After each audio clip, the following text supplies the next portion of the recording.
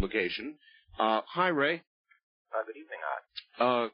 Good to have you on the program. It's been a long time. Well, nice to be with you again. I guess the way to begin is to begin, and that is to go back and find out how did you meet up with and learn about Ms. Luca? Well, it was back in 1976, and the Massachusetts MUFON group was looking for a good close encounter of the fourth kind to look into, and Dr. J. Allen Hynek, who was chief scientific consultant to the Air Force's Signed Grudge and Blue Book, forwarded Betty's letter to us.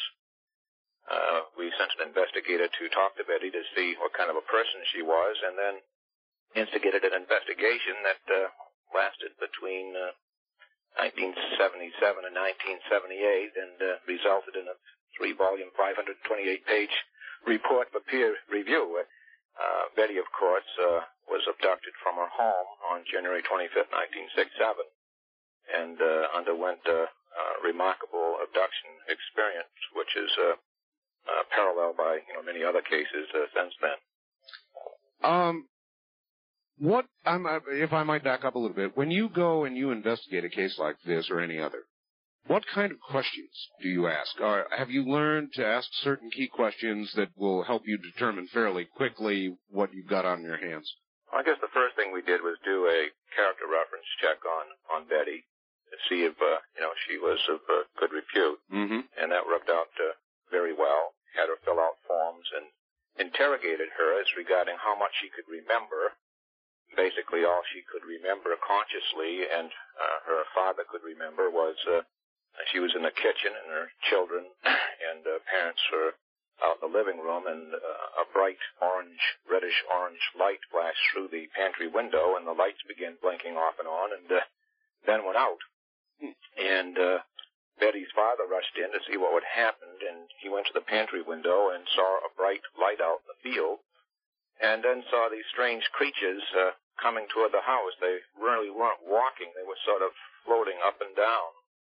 They stopped at the window and looked at him, and that's the only thing he could remember. And then they came right through the wall, through the door, and put Betty's family into a state, I guess, for want of a better term, suspended animation, and convinced her to come with them out to a craft that was in the field, which she did. They floated up into the craft, and the smaller craft went up and entered a larger craft, and she was given the typical physical examination, etc.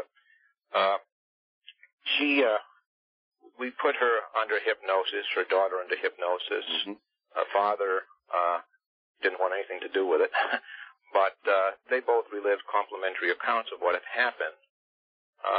We were interested in having her sit down with a psychiatrist and have a psychiatric evaluation, which she did. She volunteered it, actually. She is a very devout fundamentalist Christian, and this was no part of her belief system, and she thought she was going crazy when these memories surfaced. So she actually asked if we could do this, and of course we were pleased because we were embarrassed to ask her if she would like to sit down with someone like that, and Sure. She passed in flying colors, and she also took a lie detector test, as did her daughter. When all is said and done, we were convinced at least that she and her daughter believed that this had happened to her. And of course, since then, many of the abduction experiences that have been reported parallel many aspects of her account. This was just the beginning, though. We found that she had abduction experiences way back in childhood as we continued to probe her background. So there was as you said, there were 4 books based on 4 what I call phase investigations between 1977 and 1994, and basically records her experiences. Okay, Ray, I want to stop you at this point in the investigation and tell you what's coming up. You really already know about it. I got a panicked call, and I mean panicked, from Bud Hopkins Friday. And he said that Nova is coming out and doing a series on his work and that of John Mack at Harvard. And basically it's going to be a hit piece. And it's going to basically try to rip to pieces the kind of work they've done. Charging false memory syndrome, induced memories by the examiner, that sort of thing. If somebody were to come and examine Betty's case, with regard to the kind of examination done, would they find room to make those kind of charges, or what kind of safety was used in the investigation? Well, no leading questions were asked under hypnosis. Basically, we just let Betty relive the account and sort of provided some comfort to her when things got real rough. But the basic thing is to not ask leading questions and just let the person relive the abduction account. Now, Betty was like a blank blackboard. I mean, she had no interest in unidentified flying objects, and UFO abductions were fairly unknown back then to most people. So I thought she was a good case to investigate because she put a religious spin on her experience. Yes. This is all she knew.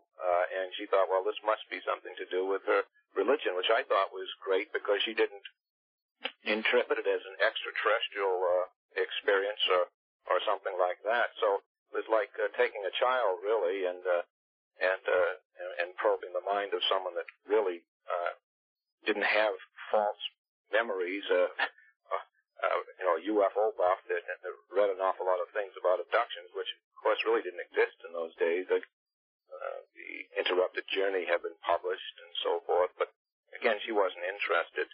I think that no matter how vigorous UFO abduction research is, and the Allagash abductions, I think we did an excellent job on in documenting that particular case. No matter what you do, there are going to be people out there that are equal in authority to Dr. John Mack, for example, who will take the opposite side. They don't believe it happened, and they start off with a premise it couldn't have happened, so they come up with alternate explanations for it, which is good. But the problem with something like Nova is, and they did this with the UFO phenomenon several years back, they will interview people, and they did, Dr. Hynek, for example. They will take things out of context as regarding what they said, and then they will put their own spin on it to come up with their own premise. Oh, yes. I've got 10 pages from Bud of exactly that sort of thing that they have apparently done, and he's extremely upset. And John Mack, of course, doesn't need this either.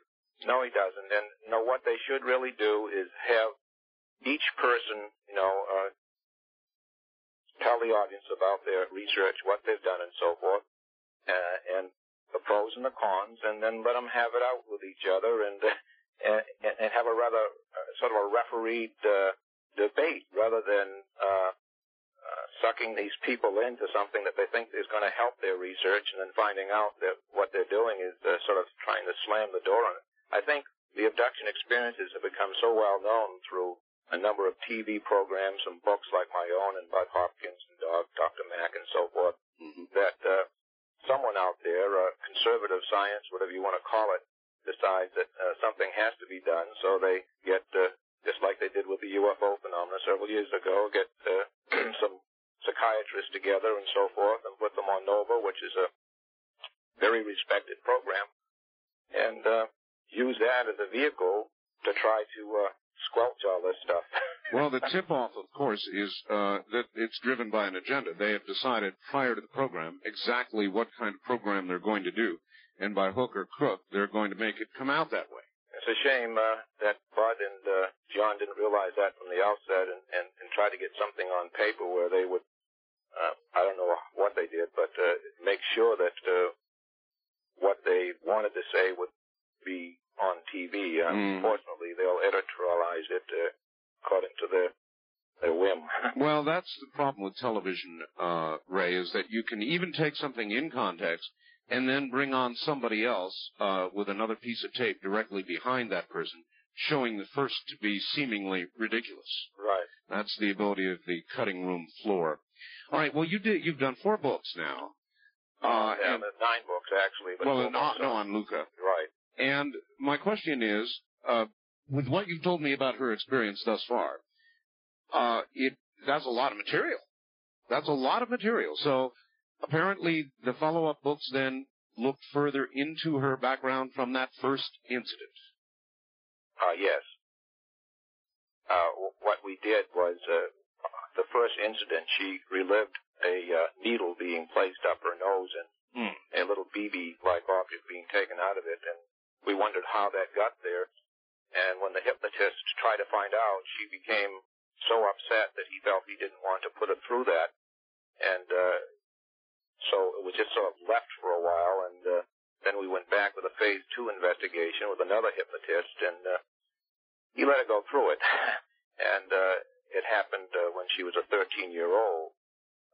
And probing deeper, we found out that it went even further back to earlier age. So we documented all of that in the Andreas Affair Phase 2. And we got up to 1973, and again, she became so traumatized that we decided not to go any further.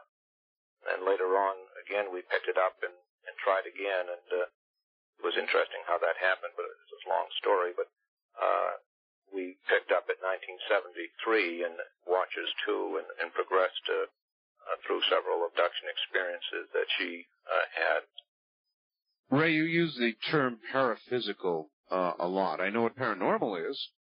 Paraphysical, would that mean a visit of the fourth type in which there was actual physical contact, or you were taken aboard a ship, or what does it mean?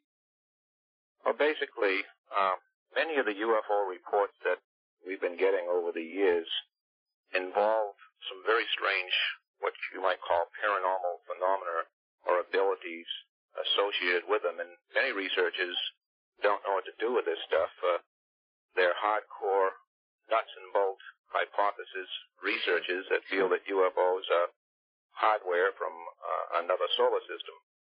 And so a lot of this information just gets tossed out as frivolous or something that has nothing to do with the subject. And I decided that it was time to look at this and publish something on it. Paraphysical basically means something that can behave as if it had mass and weight on one end of the spectrum. On the other end of the spectrum, doesn't seem to have either. For example, you have UFOs that can take right-angle turns with no curve radius. You have UFOs appear visually on radar at point A, and then suddenly sort of disappear and reappear at point B with no flight path between the somewhere, then come back from somewhere, from another dimension or whatever. Then you have UFOs that land, and they exhibit mass and weight. You have tripod marks, quadruped marks. Penetrometers indicate that there were tons sitting on those struts or whatever made the marks. So you have a paradox here. You have something that behaves as if it had mass and weight at some times, and other times it appears that it's weightless. The falling leaf motion, for example, is almost like something that is almost lighter than air. Wobbling, hovering on its axis, bobbing on the air like a cork bobbing on the water. But there are a lot of other things that are curious about the UFO. You have not only them appearing and disappearing visually and on radar, you have their entities, like in the Andreasen case, pass through solid structures with ease, through walls, through doors. You have the entities appear as a ball of light, and then become an entity, and then disappear within a ball of light. And these are reports now. I'm saying if you take these things at face value. Again, in and out. Do you lean toward the other dimension theory? What I'm doing is investigating that and saying that there's a lot of evidence for this. I know Dr. Hynek and Dr. Valet were coming to this conclusion, and I thought that, where are these people going? Because they were sort of my idols, and I felt that this was nonsense. But entities communicate with mental telepathy. They create, this is interesting, they seem to create and conduct abductions, not physical abductions, but you have these abductees for example, taken from a car, a bed, or a field, and see their bodies left behind. And they undergo the same type of abduction experience as someone who has a physical abduction experience. And even more strange, the fact that after being abducted and physically examined in this state of being, they come back to their bodies and you have the same scars. And you explain that. And then you have people who have had close encounters like that. There are other types of phenomena that start up that they've never had experience with before. Poltergeist phenomena, OBEs, electrical sensitivity, seeing apparitions and so forth. It almost seems there's a meta-phenomena out there, and that UFOs are part of it, just as OBEs and NDEs and all of this extrasensory phenomena, paranormal phenomena that are exhibited in throughout the world. So you have these paraphysical attributes of both UFOs and their entities that I think demand attention. If you are studying something, that you don't leave out something because you don't like it or doesn't fit your hypothesis.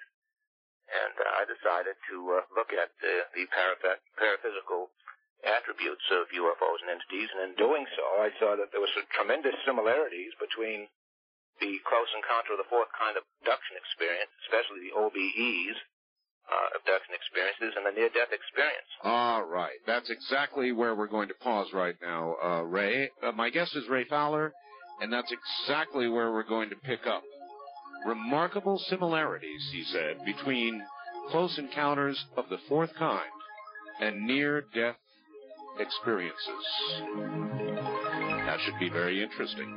As is most of what we do on Dreamland, I'm Art Bell from the high desert. There'll be more in a moment. Stay right there.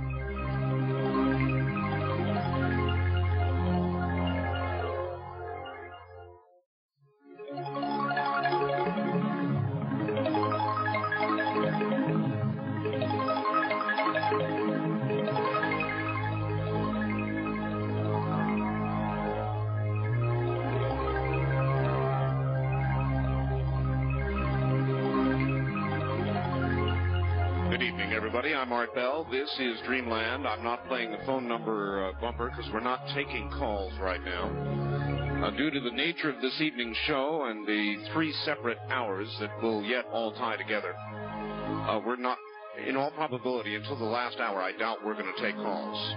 You've heard me talk about Raymond E. Fowler, and for a very long time, as many of you know, NDEs, or near-death experiences, have been of great fascination for me. And I am very curious, Ray, what similarities you see between NDEs, and boy, there have been books and thousands of cases, even children, explaining to us what happens when you die. What similarities are there between these NDEs and these close encounters of the fourth kind? Well, there are some close encounters of the fourth kind, which we call OBE abductions. In other words, abductions taking a person in the out-of-the-body state, that are strikingly similar to the near-death experience. Both, for example, are in an OBE state. Both reportedly travel toward a bright light and are greeted by a loving being, and during their experience with this loving being, they experience a oneness with reality, and both sometimes are transformed into light themselves, and they experience communication by telepathy. Both are sometimes taken to a spacecraft and brought to a world of light called home. And both are very reluctant to leave the world of light when they're there and experience the sense of timelessness. And both return knowing that love is fundamental and very important. Both return with a concern for Earth's ecological state and seem to indicate that there's a symbiotic effect upon the entities, whether they be the UFO entities or the entities that are met at the end of the dark tunnel and the bright light. So you have all these similarities, and that's from UFO research. Dr. Kenneth Ring reports that he has a number of cases on file that he calls mixed motifs. And these cases involve persons who experience what seems to be a UFO abduction during a near-death experience, just what I found on the other end of the spectrum, and they report being on board the same type craft, the same type entities reported by abductees. Huh. And so it's like he has this mountain of research that he's working with on NDEs, and I'm on the other end of the mountain, and we're sort of tunneling through there, and all of a sudden we bump into each other in the middle of this mountain of NDE and UFO research, and I find it very startling myself when I found these similarities. And well, you said they were concerned about our ecology, and you said there was a symbiotic relationship, and we're always looking for motive with regard to UFOs and abduction experiences. Motive is very important. Cattle mutilations, all the rest of it, whatever's going on. Could it be, Ray, that our fate, or more appropriately, their fate, is in effect tied to ours, and so they have a natural concern? Well, what seems to be going on, and this is so far out that I hardly even dare talk about it, but if you take everything at face value, and we haven't got that much time to go into detail. Right. It would almost seem that those abduction experiences involving physical examinations and things like that may not be specifically genetic engineering at all. It almost looks like we are being bred like we would breed a herd of cattle. In other words, people being tested, examined, and so forth for something else that's coming. In a nutshell, I would make an analogy like this, that we have a dragonfly larvae, for example, that lives in a water dimension. And later on it transforms into a dragonfly that lives in a totally different air dimension. And I hypothesize, and this is just a summary statement, that perhaps the dragonflies are the entities, and they're returning to care for and warn the larvae of humans that they are polluting the pond, the earth, so badly that the larvae's existence is in danger. No more larvae, no more dragonflies. And this would explain the abduction NDE similarities, the entity's great concern about Earth's ecology and its attempts to monitor and preserve the human form for the next plane of existence. In other words, that's very good. We are they. And they are us. They are us. And no more us, no more them. All right. Well, that does say it. Let's work with that for a second. And then how does that mix in with people's religious concepts? Or in your research, do you try to separate as carefully as you can religion from research? Or is it... I try to be religion neutral in my research. I only get involved with it with Betty because she interprets her experiences within a religious context. But they told Betty that human beings, let's just go through a few things they told Betty. They told Betty that human beings were more than flesh and blood. They told her husband, Bob, that the human form would continue in another existence after death, and they indicated that humans will someday know the universe as they do, and these entities and the UFOs appear to enter our space-time from a dimension that may even coexist with ours. For example, when someone has an out-of-the-body experience, they are here, but no one sees them. They can't interface with what they see, and people who are left behind in what you might call a physical world can't see them either. So that's the only other dimension that humans routinely experience is during an OBE or an NDE, which even goes further. So this dimension may be where the UFOs and entities originate, and this would explain the similarities between humanoids seen in both NDEs and UFO abductions. You know, scientists say that the humanoid form is unique to Earth. And if that's true, this is another indication that we're related to some of these humanoid Nordics that look almost just like us. In fact, Betty was told that the small grays were genetically altered human fetuses. So UFO entities assume other humanoid forms that appear to be... in fact, I don't think most people are going to believe what I even said. This whole hypothesis is based on a what-if situation, but all you have to look at and read in the newspapers or TV, you see the countless rivers and streams of ponds are dead and slowly dying. Oh, yes. You have acid rain, you have dioxin, producing changes in reproductive and immune systems of animals. They told Betty that eventually mankind was going to become sterile. So you have all of these different things that are going on. The sperm count of men, for example, has fallen dramatically over the past 50 years, according to a number of studies. Ray, there was an article in the New Yorker magazine last month that said sperm counts are falling so precipitously that it is possible they could go to zero within one generation. Yeah, you've got global warming reducing the amount of plankton, for example. Plankton is at the lower end of the food chain for all living things. You've got radiation from ozone layer disruption. You can go on and on and on and on. You would think we wouldn't have to be told, but if there is a symbiotic connection between them and us, and there is some prime directive which we have, or NASA has, if we were to meet other life forms, if they have some prime directive where they only can do this or that. That's a good point. I don't know. As a UFO investigator, I'm a reporter, and I report, and this is the first book that I've really speculated anything like this, and I never thought I would get to the point where I'd even consider something like this, but it's starting to all fit together.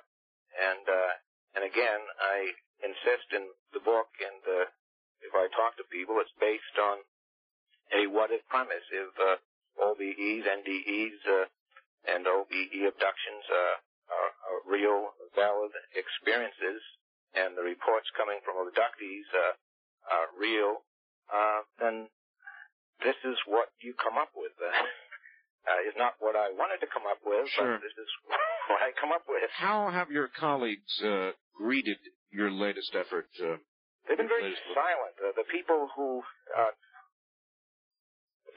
are involved in NDE research, I think, are pleased. Dr. Kenneth Ring, for example, is very pleased, and he's sort of the father of NDE research, the Dr. Hynek of NDE research. Sure. And interestingly enough, John Carpenter, who's the head of our abduction research, our consultant in MUFON, wrote a nice blurb for the book. So I am getting some interesting and positive response for some UFO researchers, but some are completely silent. I think they're sort of stunned. They're saying, where is Fowler going? Along with Dr. Hynek and Pillay, you see. Well, maybe that's bringing this Nova kind of business at us now. The fact that so many of you are following trails, bravely I might add, that lead into writing books like this that are risky. Yeah, well, just the abduction experience, the physical abduction experience will probably be the only thing that's really dealt with on the NOVA program. They probably wouldn't even consider dealing with the paraphysical side of the UFOs. The American Association for the Advancement of Science at one time allowed parapsychology in as a science, and that only lasted a few years, and they now have dismissed that as a science. So, unfortunately, we've been programmed from childhood by conservative, the scientific method, I guess, and religion and philosophy and so forth is regarding what can and what can't be, and it's just like a transponder on aircraft. If an airplane doesn't have a transponder, you know, the control tower operators and the radar operators just don't bother with it. It's true. And we're sort of programmed that way, you know. If someone says they had an out-of-the-body experience to another person, that person will say, well, those things can't happen. And so you have all these people having these experiences, but they keep quiet about it because they aren't supposed to happen. You describe in your book death, the experience of death as the ultimate abduction. What does that mean? The ultimate... Well, that would mean that death, in other words, would be the same as an OBE abduction, but you would stay where, instead of being sent back. I mean, it would be the same thing as an NDE, but it would be the final abduction. If this is true, if the human form is growing what comes out of us when we have an out-of-the-body experience, for example, if the human form produces a humanoid form that exists in another dimension, then that essence, or whatever you want to call it, is taken in the OBE abduction, but it's very similar to what happens in the near-death experience. Now, these people are sent back. We don't know what happens, the people that don't come back, but the similarities are so striking between them. It would seem that there is a definite connection, between them, and that at death, it would be similar to an OBE abduction, going through the same type of thing as an NDE, but you don't come back. As I say, it'll be the ultimate abduction. Mm-hmm. There are very many similarities, and what have you concluded, if anything, about the nature of death itself? Do you remember the movie Flatliners? Yeah, I started to watch it one night on TV, and I got interrupted and never saw the end of it. Well, interesting. The concept was interesting. The story got a little wild, as they tend to do with the license they have. But it was very, very interesting in a bunch of young doctors taking each other, with agreement, to death's door, physical death. And then, of course, having all the facilities and the other doctors there to revive them to find out exactly what is on the other side. Has anybody actually ever, that you know of, Ray, experimented with that kind of thing? Not that I know of. It's never been made public that they did. What is interesting in some of these abduction experiences is that these people are trained. They're trained on consoles and things like that. You say, well, what are these people being trained for? They certainly aren't being trained for something now. Then you have a number of cases where the entities actually know when humans going to die. I mean, they told Betty, for example, her two sons were going to die. And, a few days later they did. And I remember her coming to my house feeling very, very depressed because something was on her mind and her subconscious, and she didn't know what it was, but something terrible was going to happen. And I can remember, I even recorded this. She was crying and said that something terrible was going to happen. And we've been working with her during the investigation, and I tried to calm her down and say, well, it's just this investigation. I think it's just getting to you. And then she called me up about a day and a half later, and her two sons had died. Well, under hypnosis, she was told this, relived an experience where she was told this, and it was there, but she didn't remember. I have another report that where someone was told that someone was going to, several reports that where these entities during a UFO abduction experience were told that so-and-so was going to die, or this person was going to die, and lo and behold, they did. So again, you had this connection with death, or either that or precognition. Mm-hmm. It's getting very, very strange, this whole thing, and this paraphysical side, the other side of UFO research, is not getting too much attention, and basically because it's so bizarre. I mean, just the abduction phenomenon is so bizarre that a lot of people don't want to deal with it. But when you get to this other side, which seems to be left out of the reports, it gets really bizarre. And it's very hard to articulate, myself to you and to your radio audience these things, because they seem to be so far, far out. I never thought I'd ever be talking like this. Okay, Raymond, where from here? How does this line of investigation now proceed? If anything, it probably gets weirder. What method of continuing investigation do you see occurring? Well, I'm hoping that people within UFO research know me and for some reason have some respect for me. Oh, yes. They're going to think, I've gone off the deep end, or they're going to say, hey, he's right. We should start documenting some of this other stuff and see where it leads us to. And this is science. You have your peers review your work and say, well, let's look at some of these reports and let's not ignore all of this stuff that's coming out, and let's see if what he says has any merit to it. What I'm hoping it will be is a catalyst for the nuts and bolts hardware enthusiasts out there to say, hey, we're just looking at one part of this. Let's look at the other side, too. Otherwise, we aren't looking at the whole phenomenon. It's like the blind man trying to describe an elephant. No one describes the tail. You know what I mean? Yes, of course. Yeah, it is. And you're very much out on the edge.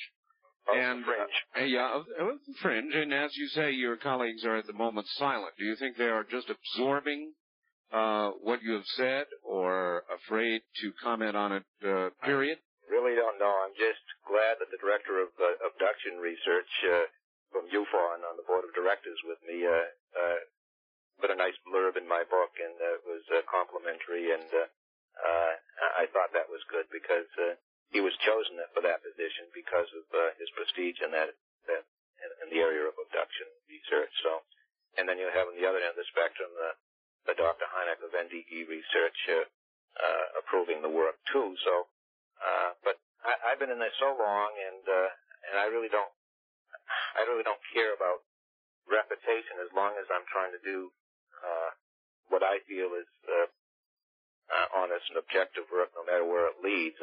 People can think what they think now. I'm 62, and who cares? I know that's the nice thing about getting a little older, isn't it? I notice the older you get, I'm the same way. I'm almost to the point where I'm going to say what I want on the air, and to hell with it. So I'm glad you're there, and I look forward to following your work. And as you know, we're going to talk with Betty Luca next. Right. Give her my regards. And next year we'll have the Andreessen Legacy, which will try to put more of this together. Wonderful. I really appreciate your having come on the show. I know how busy you are. Raymond Fowler, thank you. Thank you very much, Jack. Take care. That's Raymond Fowler, author of many, many, many books, the latest of which is The Watchers 2, written all about Betty Andreessen Luca. And guess who's next? That's right. Betty Andreessen Luca. Coming up next, right here on Dreamland. One of the most famous abduction cases in all history. We'll be back.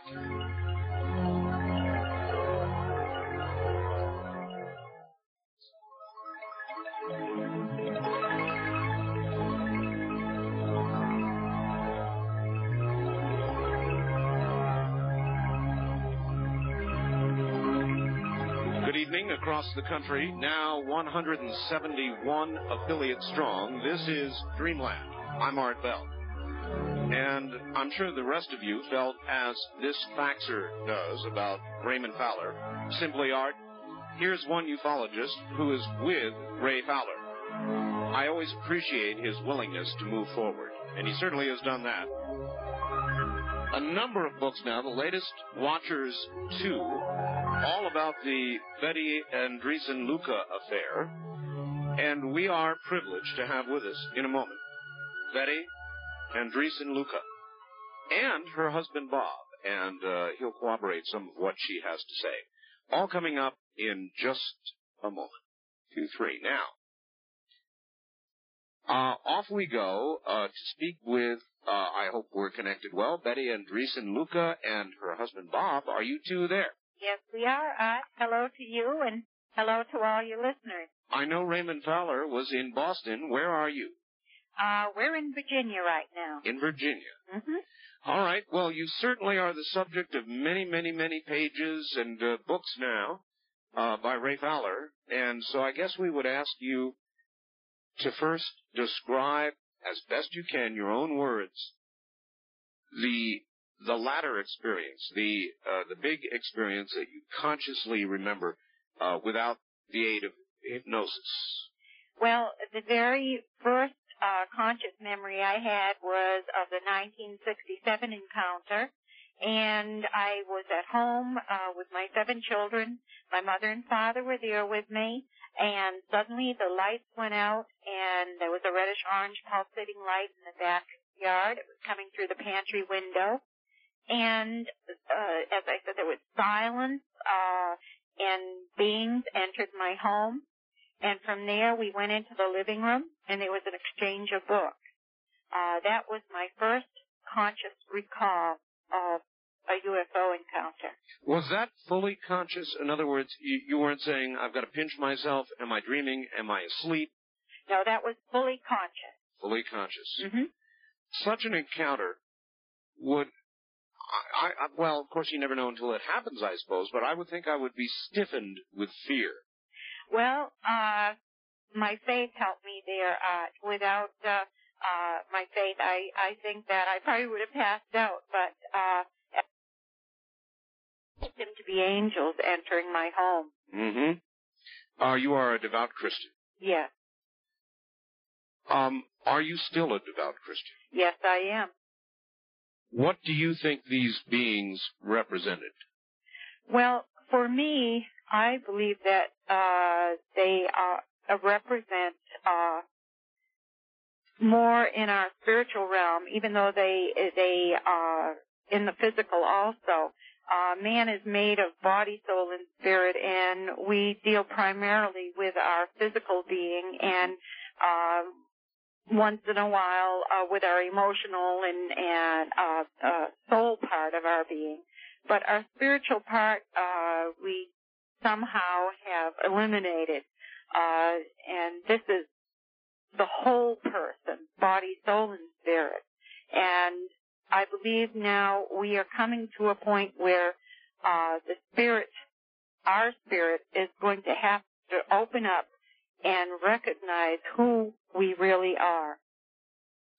And these beings are coming to the forefront for us to realize who we really are. Dr. Fowler, Raymond Fowler said that he thinks they're trying to get us a message with regard to the way we're treating Earth. Most definitely, yes. Most definitely. Yeah. I will ask you what I asked him. Why, if that is the case, if there is a symbiotic relationship between wherever they are, another dimension or space or planet or whatever, and here, and that relationship is a critical one for them, as if we foul where we are, in some way they are fouled, then why take such a circumnavigating route to try and get the message to us through Betty, through anybody else? Why not land on the White House lawn and simply let the message out? Well, I don't think that they deal in I think they want man to still have his free will and choice.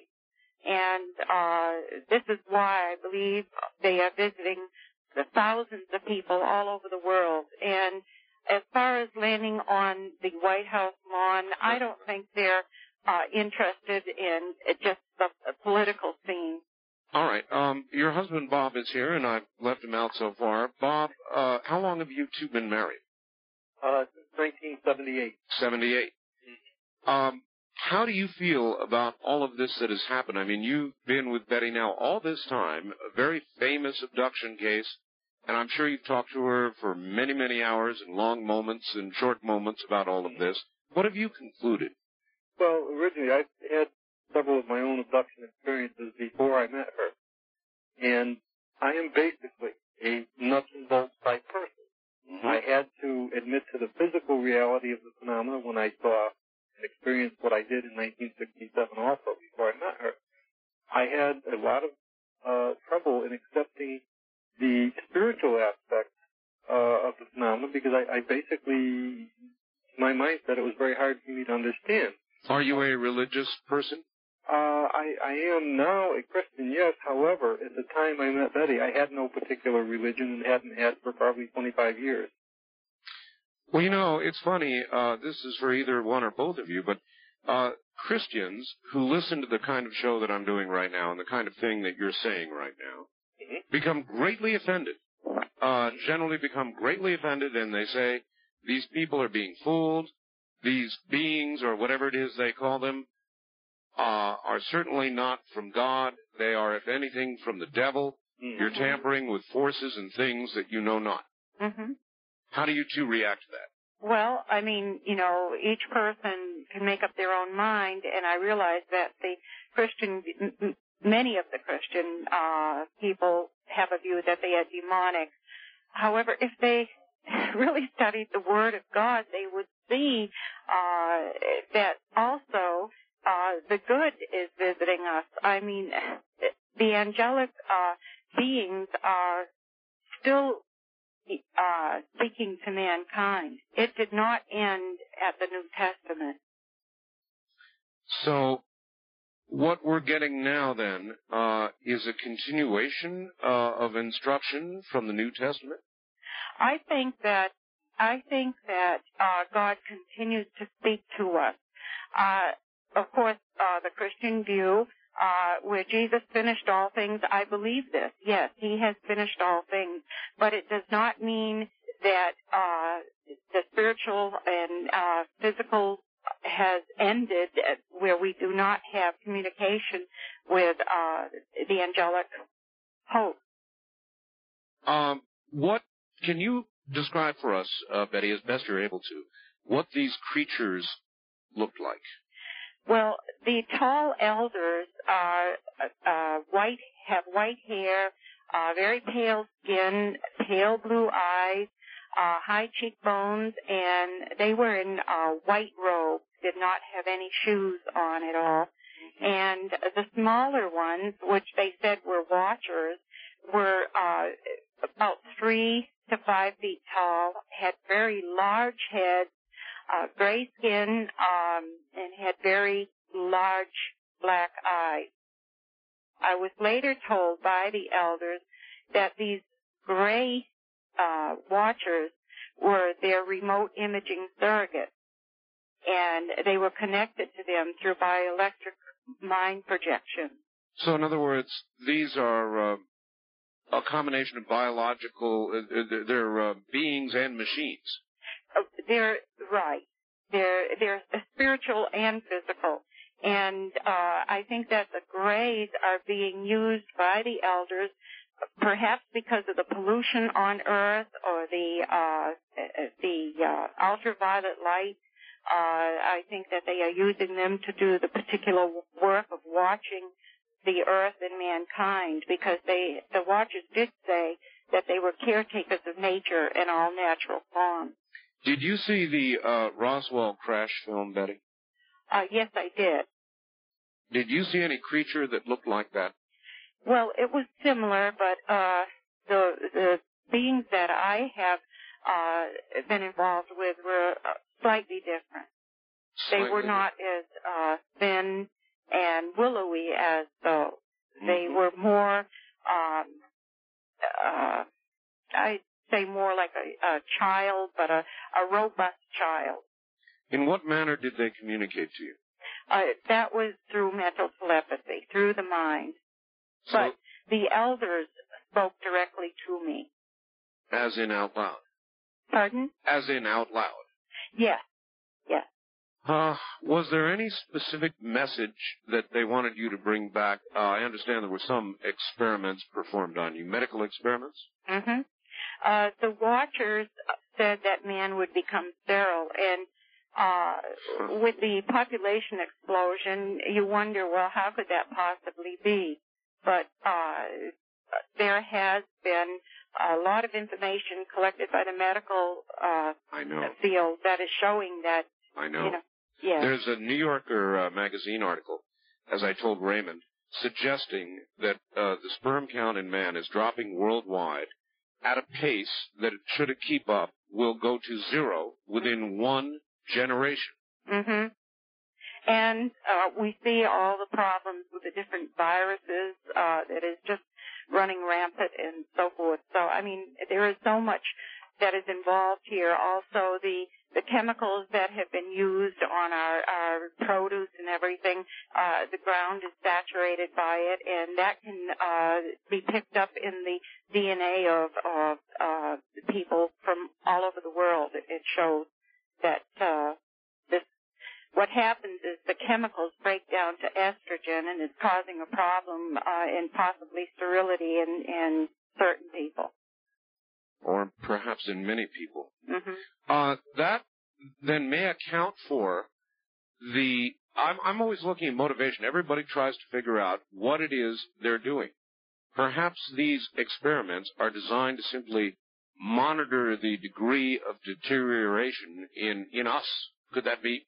Yes, that's quite possible. The biopsies that are often, like scars, often seen on abductees, mm-hmm. It may be that they are checking what is going on in our system due to pollution and nuclear waste being emptied in the water or air.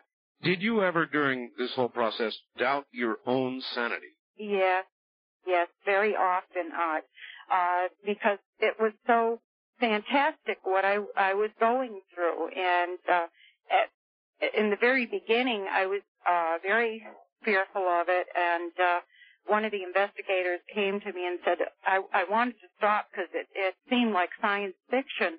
And he pleaded with me not to stop because he wasn't supposed to say anything, but much of what I was experiencing was happening to people worldwide, and I had no knowledge of the UFO phenomena at the time. Well, being a devout Christian, I would have guessed that you would have run to your church. Did you do that? I ran to the Bible, and of course I had been reading and studying the Bible for many years, and then when I realized that I was having these encounters, I asked Jesus, what is this? Why am I going through this? What is happening? And I began to look into a lot of the prophetic books and could see that the Ezekiel's wheel was quite possibly the dealing with the UFO phenomena, and many other parts in the Bible show that it is UFO connected. Well, again, I take it you were and probably are now church going? Well, at this point, we have just moved from Connecticut to Virginia, and there is a church we are looking into going to. Well, what I'm curious about is how other Christians, your friends, your associates, so forth, reacted to your story, which is now world famous, and so everybody knows it. Well, most of the people that we've come in contact with, Christians, they've been very nice. I have hundreds of letters from other Christians that write to me and tell me about their experiences, but they dare not speak them out loud in the church or even sometimes to their minister. That's interesting. Did the elder group that spoke with you tell you what was going to happen, or just what was going to happen if we didn't straighten out, or how much information did you actually get from them? Well, the elders told me that they were masters of rings, cycles, and orbs, and that they were ambassadors of O. Now, this is hard to explain. I really couldn't understand everything that they were telling me. However, at one point of an experience that both Bob and I had, and this was in Meriden, Connecticut, we had a small cottage. At one point, we recalled a whirring sound over our bedroom, and it seemed as if Bob did a doppelganger. In other words, he was in two places at one time. And he was at the bed and taking off his socks. I was in the bathroom brushing my teeth, and suddenly when the whirring started, I turned around to look at him, and as I did, he came out of himself. He was in two places at one time, rushed to the door, stood there, and looked astonished, turned around, and went back into himself. And we discussed it just a short period of time and then let it go. Well, it was years later under regressive hypnosis. We thought that was it. And years later under hypnosis, we realized, more information came out, that we were taken out of our bedroom and up into a craft. And at that point, a very unusual thing happened where I turned into a light being and there were other light beings there. And at that point, Bob was taken on another side of the craft and I could see him. There were two elders standing side by side on both sides of him. And they took him into another room. And this time when we went under regressive hypnosis, Bob recalled certain information, and there were messages in that he might be able to tell you. Bob, did you recollect it roughly the way she has just explained it? Oh, yeah, exactly. Exactly. I just thought it was a very strange incident until undergoing regressive hypnosis. The thing is, this was the particular incident that made me open my eyes to the spiritual aspect of the whole phenomena, because I did see Betty change into where the color just drained out of her and she became what I call a white being, another form of a human being, but having no distinct features. You could see almost through her were on the other side of the craft with her. All right, Bob and Betty, hold it right there. We'll be back to you both after the break here at the bottom of the hour. Betty, Idris, and Luca, and her husband Bob back in a moment from the high desert. You're listening to Dreamland. I'm Art Bell.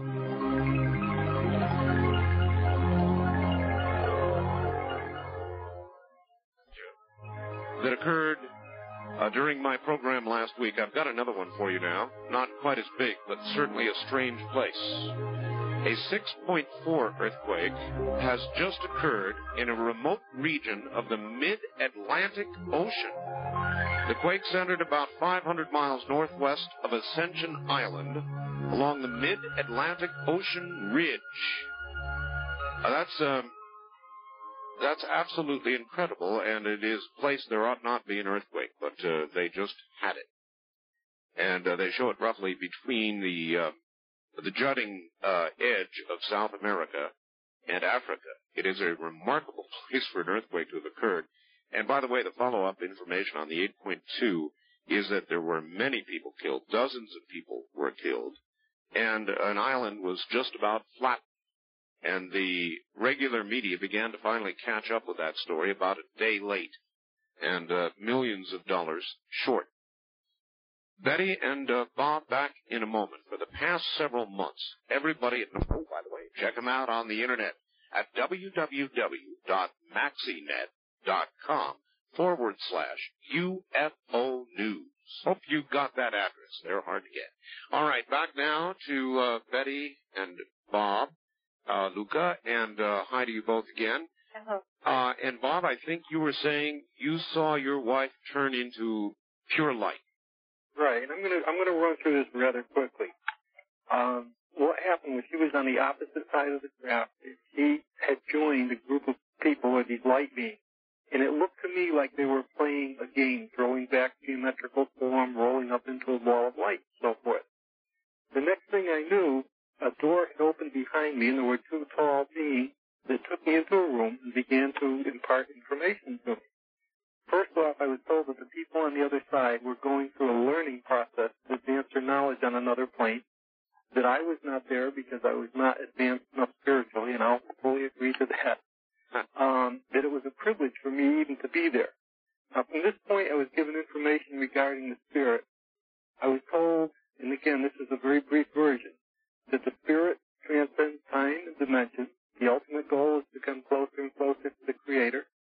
That our life experience is recorded from birth to death, including our deepest feelings and emotions, as well as our physical activity. That illness, sorrow, and distress actually serve a purpose in the larger order of things that is not readily apparent to those of us on this plane of existence. And that evil, and this was a surprise, that evil, although the negative aspect on the earthly plane, is necessary and again serves a purpose. Now, this might be oversimplifying it, but basically we're all given a free will by the Creator. And all of us have the ability to do good or evil. It's our choice. Now, here's another thing that I was told that mankind are advancing rapidly as far as technology, but are developing far behind spiritually. And they said that we are developing things that are harmful to ourselves, as well as our home planet. Right. And one thing that comes to mind, I'm sure many of your listeners are familiar with, is Project HAARP. I did, as a matter of fact, the show I did Friday night, Saturday morning, was with Dr. Nick Begich, and we spent 5 hours on Project HAARP, so yes. Okay, I have one question regarding Project HAARP. Now, they're playing with the ionosphere, and if they are wrong, if they misjudge, and destroy the ionosphere, that can adversely affect every human being on Earth. My question is, what gives them, or any government, the right to even think of experimenting with this? I have no idea. We spent a lot of time on that exact question Saturday morning, and I have absolutely no idea. It's not just there either. We're experimenting genetically. For example, there was in San Francisco recently, announced after the fact, a young man with AIDS was given a baboon's immune system, or they tried to anyway. Mm-hmm. And I have great compassion for those with AIDS, but I would have liked, it's kind of like they gave us a story and they said, well, here's what we've done. yes, there may be repercussions for mankind should a disease be transferred, but we think the risk is minimal. Well, I wish somebody had asked me before they did it. Exactly. In the long run, we all pay for it one way or another. Well, that's right. And there's another concern I've got. There's something going on in this world now, summing it briefly, that I call the quickening. And you heard the earthquake report I just read. Right, yes. And the big earthquake in Indonesia, the big one north of Japan before that. Something is arguably going on. Well, I think it is something to do also with the HARP project, even though they say no, it isn't. I think that the extremely low frequencies they're sending out are getting into the electromagnetic sphere that surrounds our Earth, and already a portion of the Antarctica has broken away some time ago. Yes. So, I mean, and I think it's the scalar waves caused by this are probably entering the magnetic poles and going down into the core and causing a lot of the eruptions on the Earth. Well, let me tell you, Dr. Begich said that he has got a document which says that NASA was able to detect a symbiotic relationship during the large Alaskan earthquake in the ionosphere. Mm-hmm. Now, when you think that one over a little bit, and then you begin considering shooting a hole in or heating up the ionosphere, I don't know if it sounds like such a good idea. Right. No, it causes a lot of strange storms, and also a lot of electrical storms where people are seeing bright lights and so forth. I think this is being caused not by the UFO phenomena, but because of the HARP project. You know, also they mentioned that with Project HARP, they could use it to bounce X-rays off the ionosphere into the Earth to see if enemy countries are hiding below the surface of the Earth. That's right. Nuclear weapons and so forth. So my question again is, what happens to the people that happen to be standing between the surface of the Earth and the ionosphere? That's exactly the question I asked Saturday morning. In other words, to get into the Earth, it's got to pass through us. Right. And we resonate at 8 hertz, and these extremely low frequencies can cause even death. Can cause cancer, can cause the mind to, go haywire. Be so, confused, I mean, yes. it really is extremely dangerous.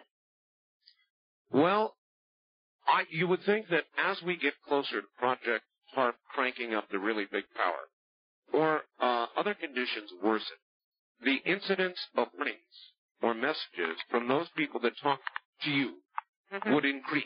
In other words, they would become increasingly concerned as we keep going in the wrong direction. That's right. I think that has been happening by the number of new people that you see entering the phenomena that are finally coming forward and telling their stories that are well documented by credible people. I think you are seeing more and more of that. Do people tend to come to you with their stories?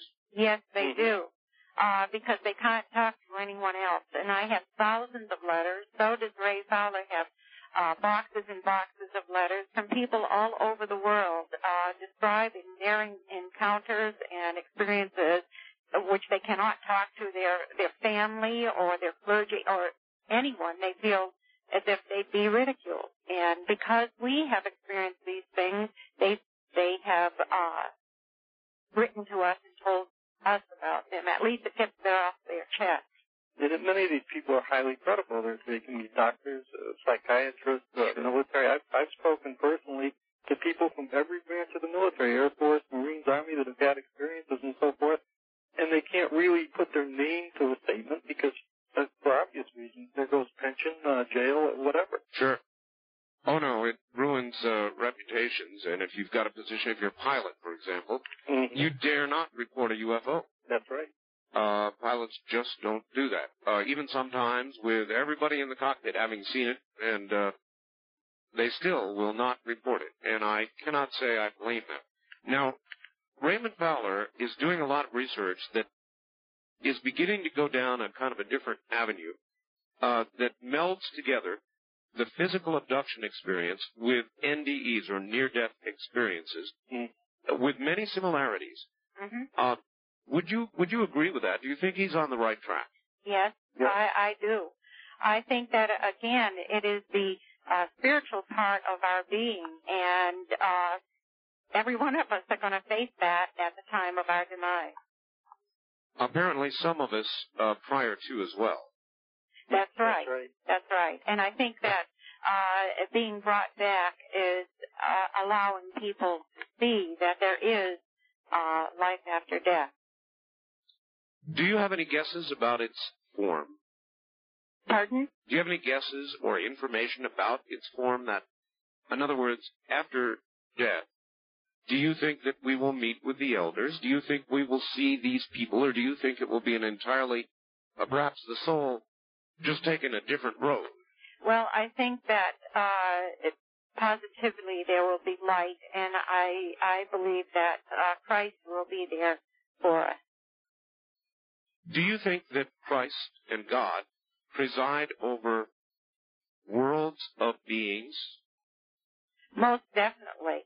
And I believe that Christ is within every person that is born. The Lord says in the Word of God that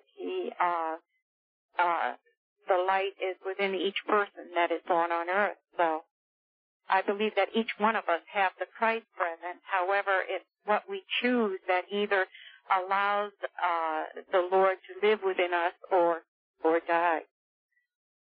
What sort of challenge did you go through mentally, Betty, trying to fit all this together, your devout Christianity, with this experience that would seem for a minute to conflict with it? I had a very difficult time at first, especially because of family and friends, they being Christian also.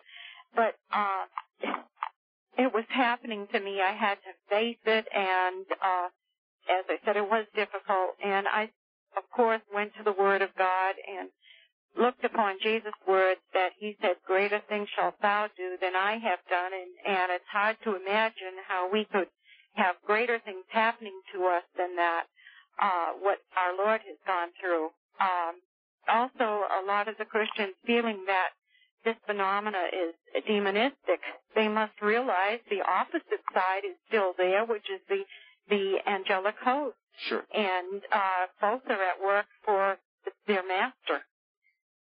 Without some change in direction, do you have any idea how long it will be before some catastrophic event sort of does a reset, the way you do when you push a reset button on your computer? Well, a lot of people are feeling the year 2000, but I don't feel that. I feel that we will go through a lot of troublous times and a lot of terrible things with wars, of course, like the Word of God has said, wars and rumors of wars and upheavals and weather conditions and so forth, all before it happens. But I don't feel as if any person can name the day or hour that it will finally be finished. Well, we certainly have been having strange weather. You moved from Connecticut to Virginia, and yes. I'm sure Virginia this year probably feels like Connecticut. It does this year. I think we took it with us. Exactly. We need to go further south or west. Well, you'd have to go a ways because they had freeze well down into Florida. Yep. And my mom lives on out at the end of Long Island, and they have never seen a winter like this. Mm-hmm. Right. So, has it begun? Well, I think that it has been all the troubles that have been happening all over the world.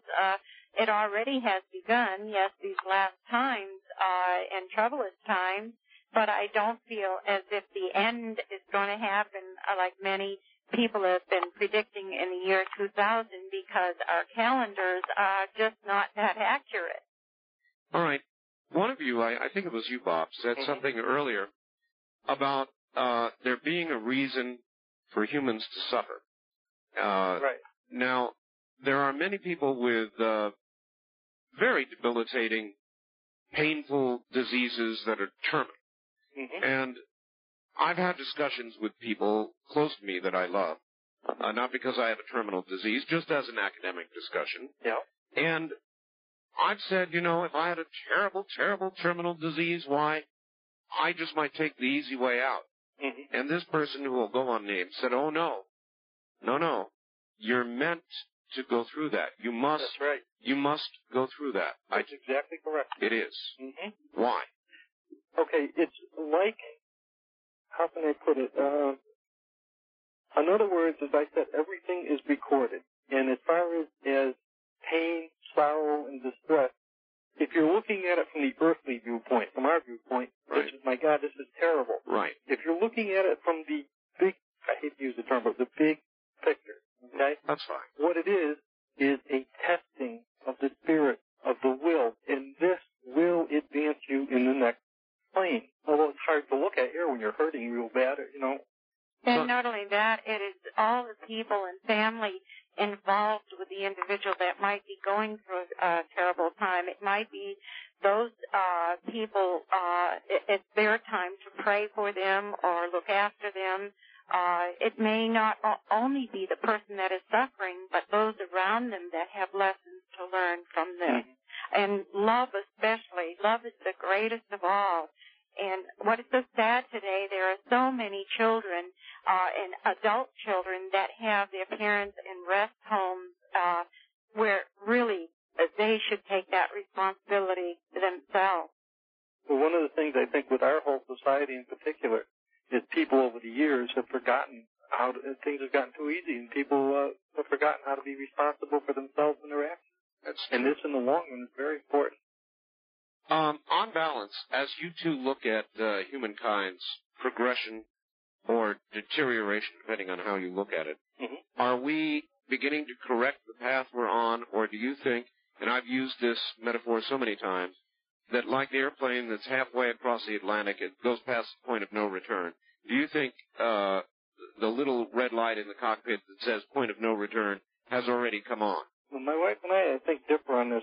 As mankind as a whole, I don't think that we're going to make it. I think small numbers will, but I really don't. As mankind as a whole, no. I think that we're too greedy. So the little red light's on. Mm-hmm. And Betty, I take it you're half full glass on that. Well, I feel that there will be many that will show that love, that will find the truth and the light and the Lord, and will help so many different people. And in the UFO phenomenon, there are many people that are feeling because the reason for their abduction or encounter is because in the latter days that they will come together and they will be able to help others. I believe also that, like Bob said, the greed is there, and this is why a lot of governments all over the world, they're interested in the military, power. It's such a power struggle, and this is half of our problem. And yet, at the individual single level, how does Betty or how does Bob affect what the governments do? It seems impossible. And I hate to agree with Bob, and I hate to be negative, but I think that it's gone too far, and I think whatever's going to come next, I'm not saying it's the end of the world, but whatever's going to come next is going to come. Well, there's going to be changes, that's for certain. But there are also people. Now, a lot of people feel, the breakdown of the government and everything, but this would be a terrible thing because there are some good people in government. It's just that the general populace has got to get more involved, and I know a lot of people feel as if, well, what's the use of voting? We can't do anything about it because a lot of them already have their men in place and everything for what they want to do with the one-worlders and so forth. But we can't give up like that. Well, we have to fight for the truth. That's a wonderful, cheerful point in which to end it. Even though Bob and I basically agree. I want to thank you both for being with us. Thank you very much for having us. Okay, take care. Okay, you too. God bless you. Bye-bye now. And you as well. That's Betty Andreessen Luca and her husband Bob. And I would guess that would be one of the most famous abduction stories documented. It's in Raymond Fowler's books, culminating in The Watchers 2, available now, bookstands everywhere. So there you've got it, ladies and gentlemen. There's the story laid out in front of you by Raymond Fowler and the abductee herself. We'll be back with more. This is Dreamland.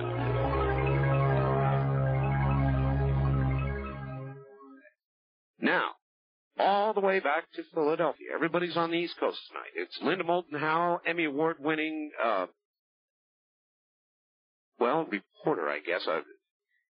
Linda, how should I introduce you? I always lose track. Emmy winning, I know you've done documentaries, right? Yeah, well, I've been a television producer for a long time, and one of the programs that I produced that a lot of people listening might know is UFO Report Sightings on Fox. It became the sighting series. Sure. And prior to that, my work had been in nonfiction documentaries focused largely on environmental problems and medicine and science, which is how I got into trying to find out what was happening to all of the animals worldwide in the unusual animal deaths called animal mutilation. Mm-hmm.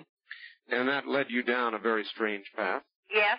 I never, ever would have thought that about 16 years into the future from my first investigation in Colorado of what was happening to the animals that I would be sitting here today looking at such an enormous and wide variety of subjects, which I'm willing to talk about any of it with you tonight that you'd like in this third hour. But I thought, since I normally am not in this third hour, that I would at least give this audience an update on some things that have been happening this past week and a story like I usually do at the top.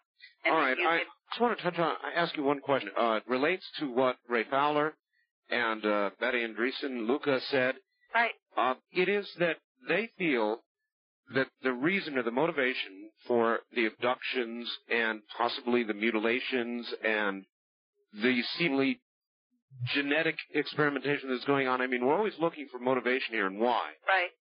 Is that the Earth is slowly deteriorating. That these beings, whoever they are from another dimension as opposed to another planet, physical planet. They're from another dimension, and that our fate and our Earth, now in great trouble, is symbiotically related to theirs. And certainly, if that's true, it would go to the motivation for all the medical experiments, for trying to understand what's going on with the animals and the human beings that are now on Earth, and what we are doing to ourselves. Right. In my first book, An Alien Harvest, I suggested, based on abduction cases that involved animal mutilations and humans being taken someplace anyway by beings that were trying to explain what they were doing, that it appeared to be coming down to a survival issue. And since then, there have been many more cases implying that that is what the crux of the problem is, someone's survival out there. And there is a new book out called Cosmic Voyage by Courtney Brown. He is a professor of political science at Emory University in Atlanta. And it is a remarkable book. Somewhere in the future, you and I want to sign some combination, or we should interview him. All right. But his book is based on using the discipline of remote viewing. And the text basically is a discovery that who is involved with our planet are time travelers from the future who have a major survival problem. Yes. And that this genetic harvesting now is for their present, which would be a distant future, and that we're all somehow all tied together. And I find this especially interesting. People can argue all they want to about remote viewing. The fact is that something extraordinary is happening on the planet. Yes. Things are interacting with humans and plants and animals. And in even military encounters where I have transcripts of interviews, even if they have not been made public, this issue of something coming from another time, which could be also called another dimension, is one of the prevalent themes. And I think that probably our government, as they have begun to discover some of this over time, probably felt that the term UFO and extraterrestrials was far more comprehensible to the world than travelers from a distant future. Sure. And that may be another part of the story that they haven't wanted anyone to discuss. But You know, we are all discussing it, and we are getting to the end of this century, and I think that people are ready to hear this. Well, we all know that the government has, in fact, an ongoing, program with remote viewing. Now, they may have their own specific national security reasons for it, or maybe they have made discoveries that they have not even hinted at yet in this whole program. Yeah, and it's like so many things that our government does. I really am not in a mode to attack them because in some ways I have great sympathy for people who have been writing this very difficult story and have felt that at least keep people in the public innocent of all of this so that there would not be panic. I mean, that's been the most common explanation. But it's getting to a point where their reasons for doing what they do, for example, like putting out, perhaps, to muddy the waters around remote viewing, that Central Intelligence Agency report that it was only 15% effective a few months ago, that may be a way of diffusing public attention to remote viewing, when in fact remote viewing may be a tool that our government uses on a regular basis. They just don't want people to realize how important and powerful a tool it is. Remarkable. I know you've got a report. Does the length lend itself to doing it before the bottom of the hour? Well, let's see here. 12:18. I'll tell you what I'll do. No, let's do that. I can give you some news updates, and then when we come back, yes, I will share with you a rather remarkable story. All right. That whatever you've got in terms of news, we can use. Yeah. And this past week, there were new reports of cattle mutilations again back in Geraldine and Albertville, Alabama, where there were several cases in 1993, and I went down to do the documentary Strange Harvest 1993. We were able to get grass and tissue samples from a cow and a calf just a few days ago, and in a couple of weeks I'll give an update about what we find. And last Thursday, while I was talking on the phone with photographer Eddie Conde from the El Vocero newspaper in Puerto Rico, he got a call about another attack in Canovanas, where I was in January. Oh, boy. A woman heard parakeets fluttering in a cage on her porch. Both birds were lying on the bottom of the cage alive, but each had its right leg cut off. What? Yeah, this is really bizarre, and it gets even stranger. Outside, 4 rabbits in a cage were dead. The male had 3 puncture holes on its chest in the formation of a triangle. The other 3 female rabbits had more random punctures. And then the part of the cage had been violently torn apart. According to Conde, who went to photograph the animals, none of the holes bled. These attacks do not make any sense. He and I talked about what would take a leg from each parakeet and leave the birds alive in the bottom of the cage, what would kill animals only to take biopsy punches of tissue over and over and over again. And then the question that everybody asks, and no one knows for certain, is there any connection between the animal deaths in Puerto Rico and UFOs? Well, photographer Eddie Conde told me that back in November, in a city called Vega Baja, northwest of San Juan, a 7-year-old girl was standing in the front yard of her house when she saw what she called a flying saucer, the sky. And then she said she saw a red light come out of it, and it struck her arm, causing pain. Conde interviewed the family and said the little girl still has bumps on her arm where she said the light hurt her skin. The next day, 14 of the family's chickens were all found dead with puncture wounds.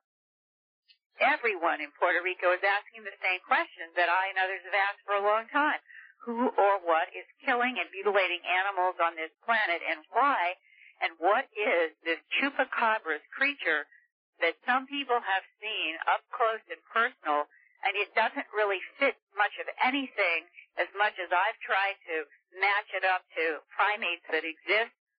Primate monkeys have tails except for the chimp, but this doesn't seem to sound like him. It has wraparound eyes that one woman 8 feet away said look like solid dark gray jello, very liquidy and wet-looking, big wraparound eyes. Great. And that's not a chimp.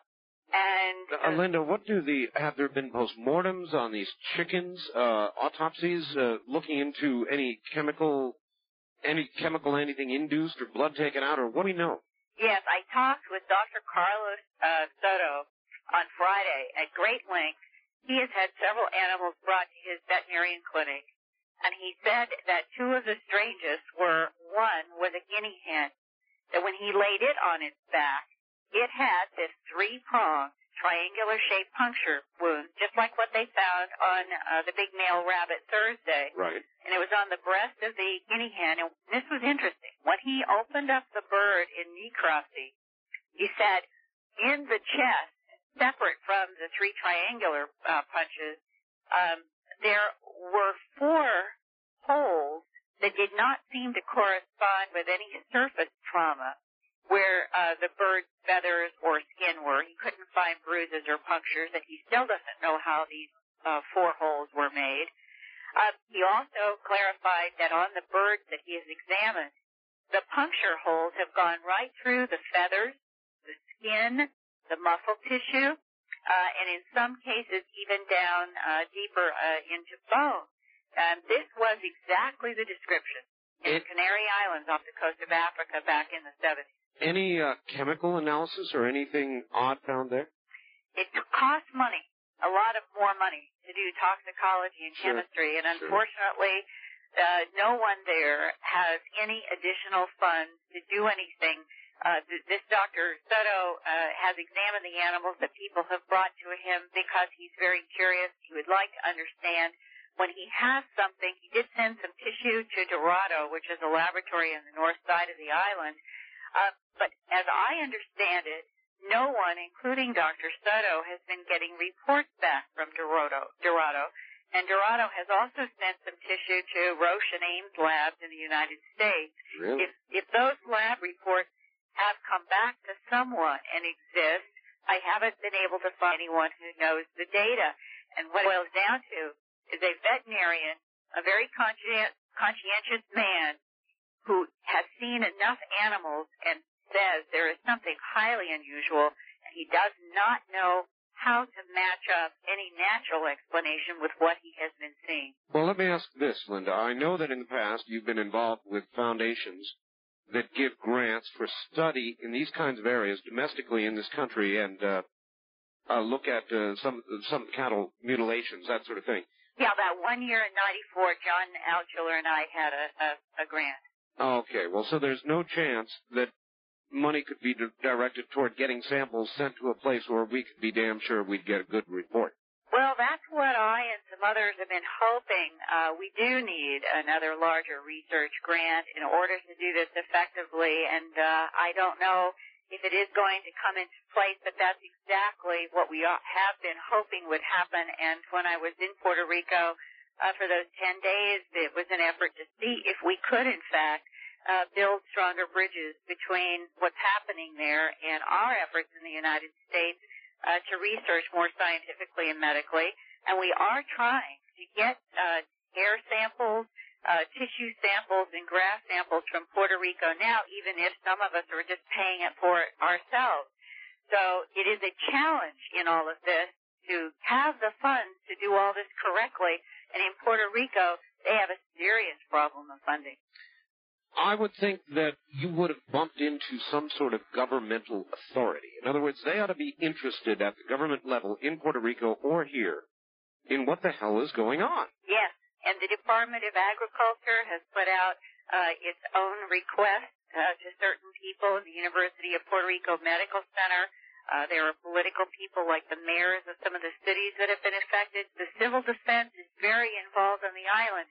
But when you meet and talk with those people, and remembering that Puerto Rico is an island which essentially does not have many resources. Right. Those people are in the same situation that I and others who try to do our work on our own, and we are not officially funded, quote unquote, by a legislature or a government to do it.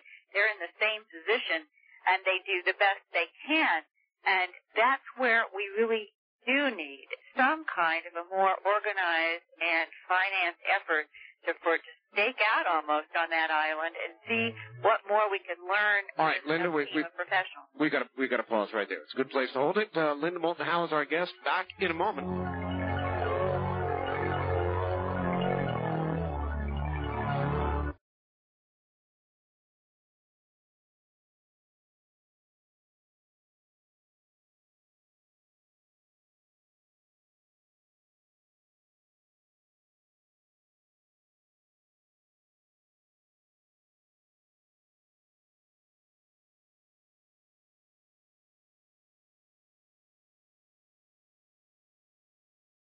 I'm still thinking about parakeet legs. That one bothered me. I know, it bothers me too. And if the story that we might be dealing with beings coming from a future timeline who have a serious survival problem, and they've come back to gather genetic material from this planet, to watch over this planet, whatever the scenario, then it's possible that everything that is happening is for a good and better reason than we can imagine. Right. But back in the 1970s, when animal mutilations were occurring worldwide on a regular basis, including the vampire of Mocha in Puerto Rico, again, it was there 20-some years ago, there was a rash of unusual killings in the Snohomish, Washington area, where Bigfoot had also been seen and has been seen since. And even prints have been seen and casts made.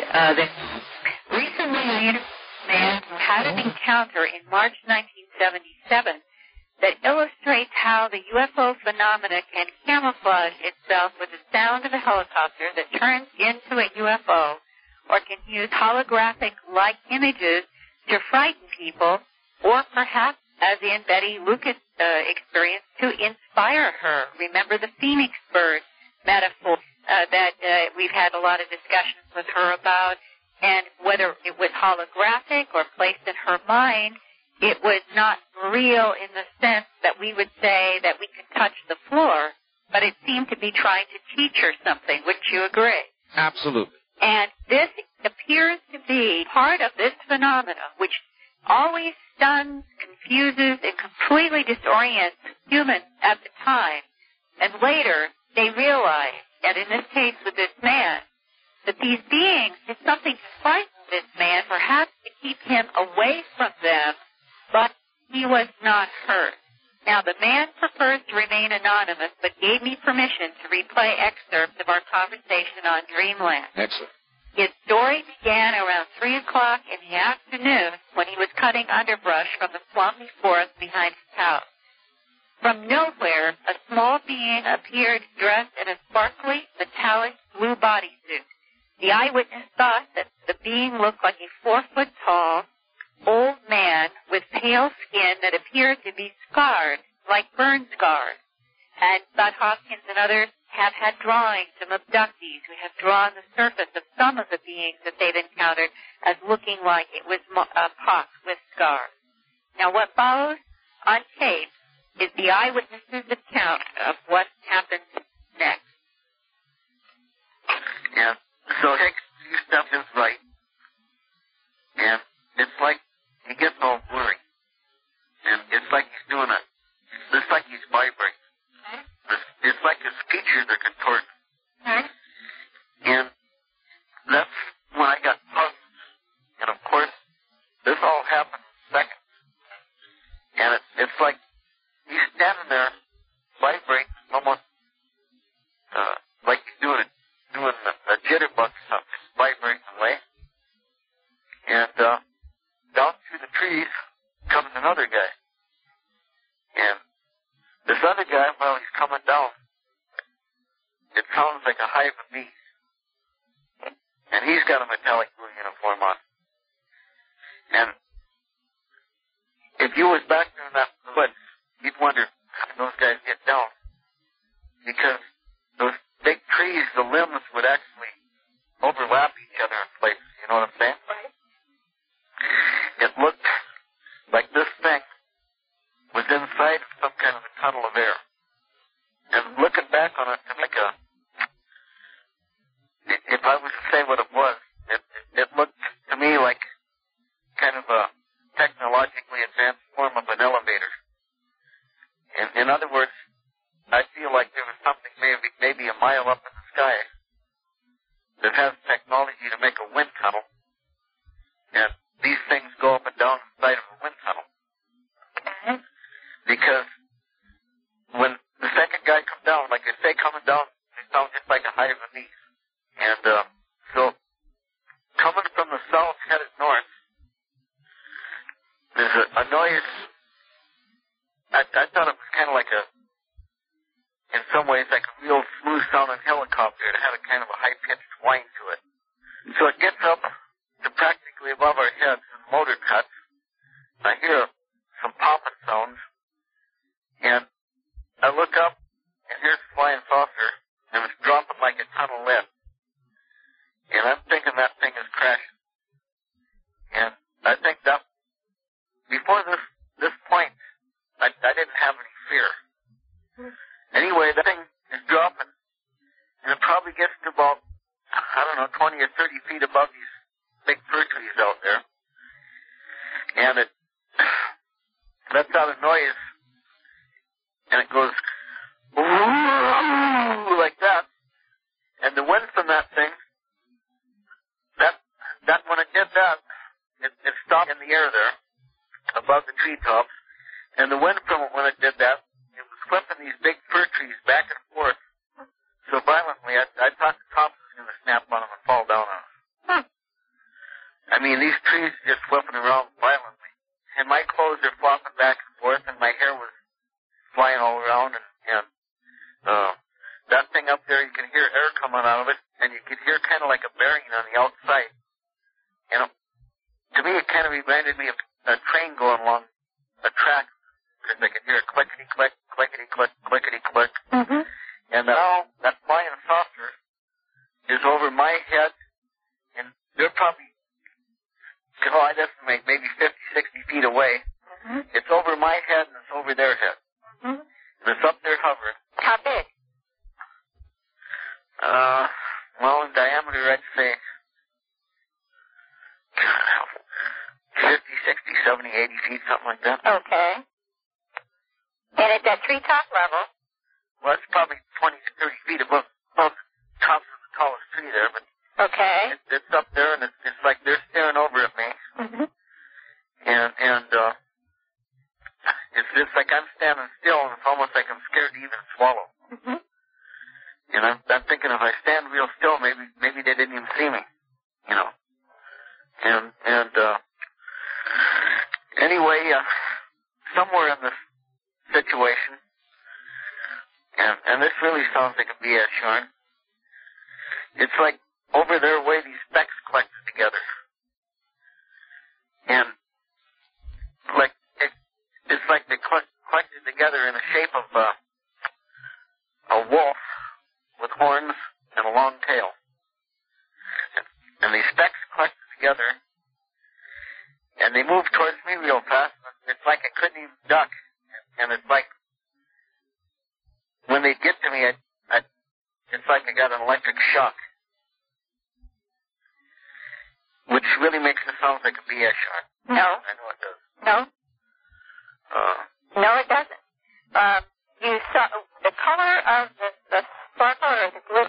Can you describe the color of what it was that suddenly formed in the air out of which this wolf with the tail came? Well, it's like it didn't have any color. To me, it's like probably in the old days when you would watch a black and white television. Mm-hmm. You mean it had a black or like an X-ray look to it? Well, I don't feel like it was a real animal, but I mean... But it was like you were seeing a picture form in the air and then come at you. To me, it was kind of like transparent, like specks collected together. I can't even explain it. And so this object, or this, we'll call it these particles formed into this image, it's coming towards you. Yeah, it's like it's on me. I mean, it's like they collected it and it was me. That's all I can say. Okay, and then what happened? And it seems to me like when this took place, it's like I felt like it was being laughed at. Like maybe there's cackles or something. Okay. So, Art, I have never heard a better description of both the camouflage of sound and then what appears to be some kind of either a projected image, in this case it seemed to be outside of his mind and projected at him, that has been described in the literature, but seemed to be used in this case both to either keep him away and at the same time convey information that they were making fun of him. A wolf with horns and a tail is like some of the mythological characters of history in a funny, strange way. No, you know, as I listened, I thought his story was very credible. Oh, yes. And in fact, Art, to back this up, tonight I talked with a man who worked for the sheriff's office in that community in the 70s. He knows the man. He backed up the whole story. He was out there. He interviewed him. He took photographs of he said, very strange tracks and prints in that swamp. He said that at the time that this man was reporting to the sheriff's office, the fact that not only was this happening out there, but the whole series of animal mutilations, which I'll get to in a minute, but he said people all over that valley were calling the sheriff's office, reporting all kinds of odd lights and odd sounds and encountered with strange things. And I think that this man is describing exactly what happened to him, and it underscores that this phenomena, whether it comes from the future, another dimension, another solar system in this galaxy or another galaxy beyond, that its way of communicating with itself and the way that translates to us is very different, and that these uses of holographic images, almost theatrical images, it was in the Betty Andreasson case, now Betty Andreasson, Luca, that kind of theatrical, metaphorical production was very much a part of that case also. Absolutely. Fascinating. You said there was more? Yes. After this, because this story had so many parts to it, I thought tonight I would just commit that these beings then just walk off. They have absolutely shocked him to his core. He is standing there numb. They walk off. He thinks it's all over. Sure. And here comes a Bigfoot, 8 foot tall, 4-inch long, solid black hair, doesn't even look at him and just goes striding right by him, standing there, numb as can be, and continues right behind those beings. Oh, boy.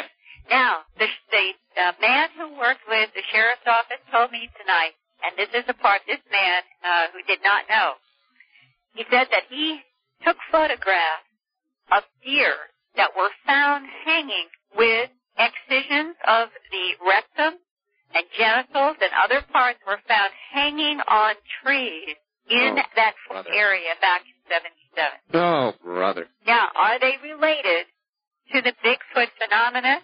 One of our listeners this year, I have never done this interview yet, and he was an elderly gentleman who sent me a drawing, also from the 70s, and said that he had been out hunting and that he saw a sort of hairy, big, primate-looking creature carrying a deer in its arms and watched it put the deer over a branch on a tree. Oh, my goodness. So, are we dealing with some kind of another intelligence that has Bigfoot working for it also on our planet? That's a big question mark. I don't know. It is a big question mark. Or is it just is Bigfoot one more manifestation of these beings? Well, it certainly leaves tracks.